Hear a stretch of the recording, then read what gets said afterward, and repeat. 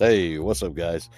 I hope I'm not making too many of these, but I'm having a lot of fun making a lot of these, to be frank. So I just got done listening to Crystal Clear's The CDC's Study Sucked, and wow, that gave me a completely different perspective on it, because up until this point, I hadn't really taken the time to look through it thoroughly. And a lot of the things that she brought up, I've got a lot to say about. So the first thing I want to mention is I don't think the CDC study is as bad as everybody's making it out to be. I actually found a lot of value in it, besides the innuendo and the assumptions and the I just didn't really see it too much as... I think people got hung up on the fact that they didn't explicitly state Lyme. I think that's really what it was. Now, the data is starting to indicate that Lyme is associated with it, or at least the Borrelia bacterial in general, of which there are several species. But I'm not so certain it's limited to Lyme, and I really do think people focus too much on Lyme. I really do. I don't think it's as bad as everybody's saying it is compared to other diseases. I really don't. I think it's a bad disease and it causes a lot of bad things, especially if it's allowed to persist. So the first thing I want to bring up is what I found in the CDC study that shocked me, completely blew me off my feet. And that is, they have this phrase. It says, the filaments are composed of keratin and collagen.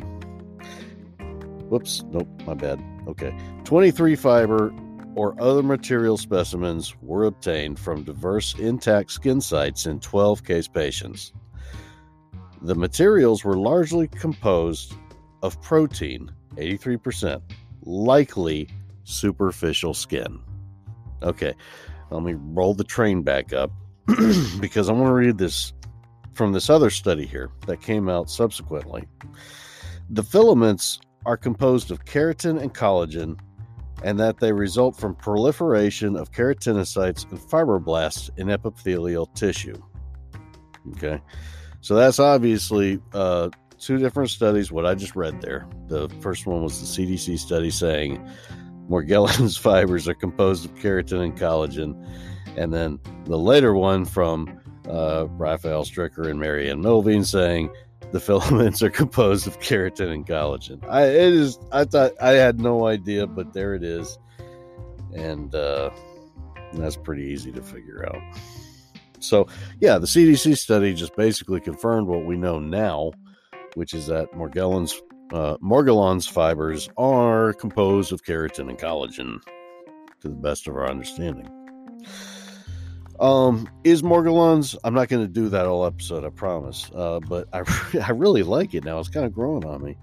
Is Morgellons contagious? No.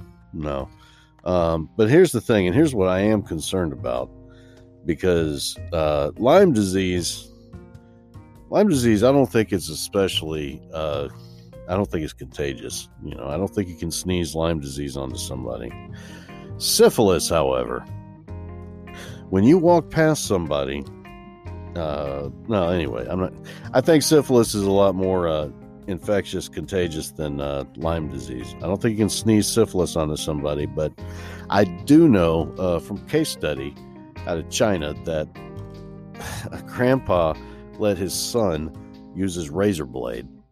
And he infected himself using the razor blade for a couple weeks. He developed ulcerations on his cheek, and then he ended up infecting his wife and their child. Their child got the syphilis from grandpa. And grandma had syphilis too, but she denied it, although she had those plaques on her skin, which are typical for syphilis. But anyways, getting back into the world of Lyme disease, I don't know. Here's another point on the thing that, is Morgellons contagious? Is Morgellons contagious? Y'all can get real sick of me doing this shit too often. Is Morgellons contagious? No, I don't think so. And here's why. Because I believe, based on the evidence that we have so far, that Morgellons is genetically dependent.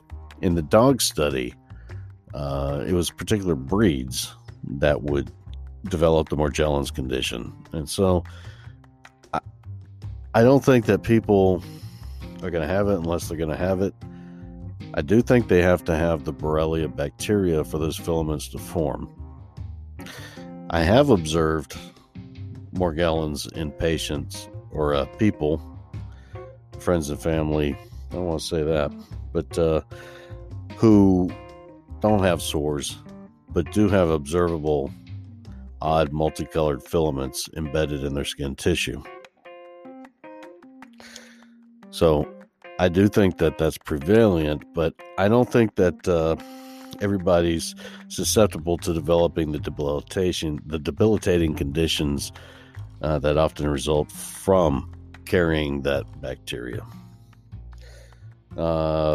As we know, many people can go their entire lives with a infection before it switches on and then starts the attack. And I'm not sure if that isn't necessarily because of colony management, because those bacteria are especially smart, especially when we start talking about the language they use. They're multilingual. They can talk to different species. All right, so is Morgellons contagious? I don't think so. No, probably not. But let's talk about Florida, California, and Texas, where the disease was reported, and then, people, when they go back to the 2008, the 2006, early 2000s, that was a wild ass time. But when they go back and they think about the Morgellons phenomenon occurring then, it seemed like, and I want to make this point, this was the early 2000s, okay? And I don't think that many people in the late 20th century had access to affordable high-power USB microscopes to even start looking at these things. And if they did get their hands on them, they would probably be in, more flourishing kind of states where people would be, they'd be first in line to get the latest equipment, like the internet, where they could share those findings online. So when you talk about California, Texas, and Florida, my hypothesis is that Morgellons has been around forever, since man and bacteria. But people didn't start noticing it until they started getting these microscopes and the internet to start sharing their findings. I think up until this point, honestly, like back in the 90s, the 80s, the 70s, people would go in with these conditions. Maybe not as frequently as today, but I do think that kids were developing these sores. Maybe not as characteristically.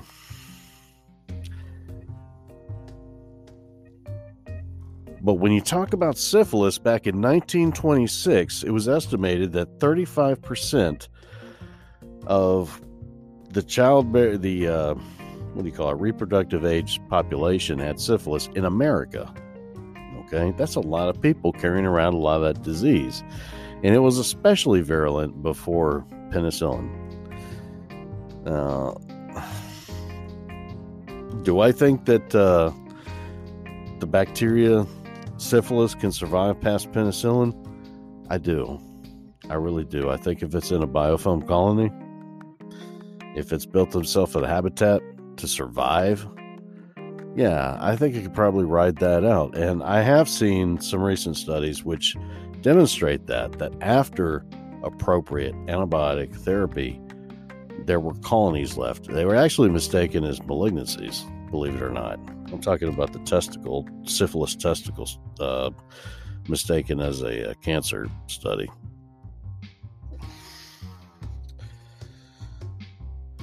I know that Lyme disease has been found, Borrelia has been found consistently in Morgellons patients. I've been bitten by a lot of ticks. For sure, I've got that bacteria. But I also know that the antibody stain, that the antibodies cross-react with syphilis. If you're looking for Lyme disease and syphilis is there, then that same antibody stain could pick up the syphilis as well. It's demonstrated. They cross-react that way. And often not the other way around, is my understanding. So, I guess I just started rambling there, but I was talking about Florida, California, and Texas, the clustering. I think the clustering was just, I don't think it was, I think it's just population. I mean, there's just more people there. They got their hands on those cheap microscopes. They got their hands on the internet. And, surely Lyme disease has become more prevalent, but I don't think at all it's a Plum Island kind of situation. I'm not so certain that we didn't have these infections throughout the greater part of the 20th century, but because of the advent of penicillin, they kind of laid low. And now that we're putting antibiotics in our food supply, maybe I need to do some research on what the effects of eating food with antibiotics, because to be honest with you, I would much rather if I'm eating, animal flesh, that it not be infected with some kind of bacterial infection. Doesn't that make sense? I mean, I can kind of see the argument against, meat with antibiotics, but at the same time, those antibiotics kill the infections, and I don't know. I like what they're doing out in California by feeding the pigs leftover marijuana. I think that's probably pretty good for the pigs and bad for the bacteria. So, talking about the Lyme disease, the researchers developed a culture method that the CDC scrutinized and does not accept. But the thing is that other researchers in other places across the world have used that culture method to grow Lyme bacteria in the petri dish. And we know it's Lyme bacteria because after it's done growing, they do a PCR analysis on it, and it says that it's the Lyme bacteria, the Borrelia. So it's not that they had their own case definition, it's that they had physical evidence that bacteria is in there. And that kind of messed up that the case definition that's accepted is based on antibodies. And those antibody tests can cross-react with each other, Lyme and syphilis. But direct detection method, like culturing, because people do cultures. I mean, you go into doctor's offices and you can get a culture, typically for MRSA, not for Lyme disease. But if that technology is there, why not? That's what I don't understand. And that does make me question the validity of the CDC research. I do think people are too focused on Lyme disease, but at the same time, the CDC is ignoring a direct detection method. And that's obviously an agenda. And it shouldn't be. Why would it be? What's the point? We have a syphilis testing method, and there's 4 times as much cases of syphilis as there are Lyme disease reported to the CDC. We do need a culture method for the, I don't know if the Lyme culture works on the relapsing fever. I guess we got Borrelia and Borreliella now. From what I understand, the Borreliella is actually a lot worse because it results in the neurological manifestations more than just your typical bullseye rash and arthritic knee. So the CDC found that the Morgellons fibers were likely largely composed of protein, likely superficial skin. And subsequent research found that Morgellons fibers are composed of keratin and collagen, and that all jives. So, and another thing, the CDC study was inconclusive. I mean, they straight up say that we could not determine if this was a new disease. So they didn't say, well, they did insinuate that the somatic issues could be treated with psychiatric. I get that. But I mean, it was, at the end of the day, it was right there in black and white. We could not determine if this was a new disease. So I think that strength could be drawn from that fact, that verbiage is there, and that subsequent research confirmed the CDC's own findings. I think that's probably why you've got the Mayo Clinic taking their stance on it, that Morgellons is a condition with multicolored fibers embedded in skin tissue, instead of Morgellons is a tragic case of somebody believing that they've got fibers in their skin, which, you know, I thought that genuinely that's what the CDC study did. But having seen that and having seen the pictures in there, and this is something that I did want to say on this show, was that those people, they did look like they had Morgellons to me. They really did. I mean, those sores, the hyperpigmented raised lesions, and even the fibers. I mean, I know they said that one fiber was cotton, but they collected 23 specimens, and they said 83% of them were likely superficial skin. Well, yeah, I know that the cotton was in with that 83%, so maybe, maybe it was just like 82% was superficial skin. That jives, right? But we didn't get that. So anyways, I definitely want to thank Crystal Clear, because I had no idea she was so smart. I mean, and that was just a complete and total surprise. I knew she was talented, but when I listened to her rundown on the CDC, that was completely and totally impressive. I'm glad that I had an opportunity to talk with you, Crystal, and to start my show on here. And I'm with you. I think the 2020s are going to be the year that we do get a cure, and I think that cure is probably going to be some kind of new restorative technology to reverse aging and heal what could be permanent damage otherwise. Hey, if you guys like this show, please let me know. You can come on Anchor and leave me a voice message.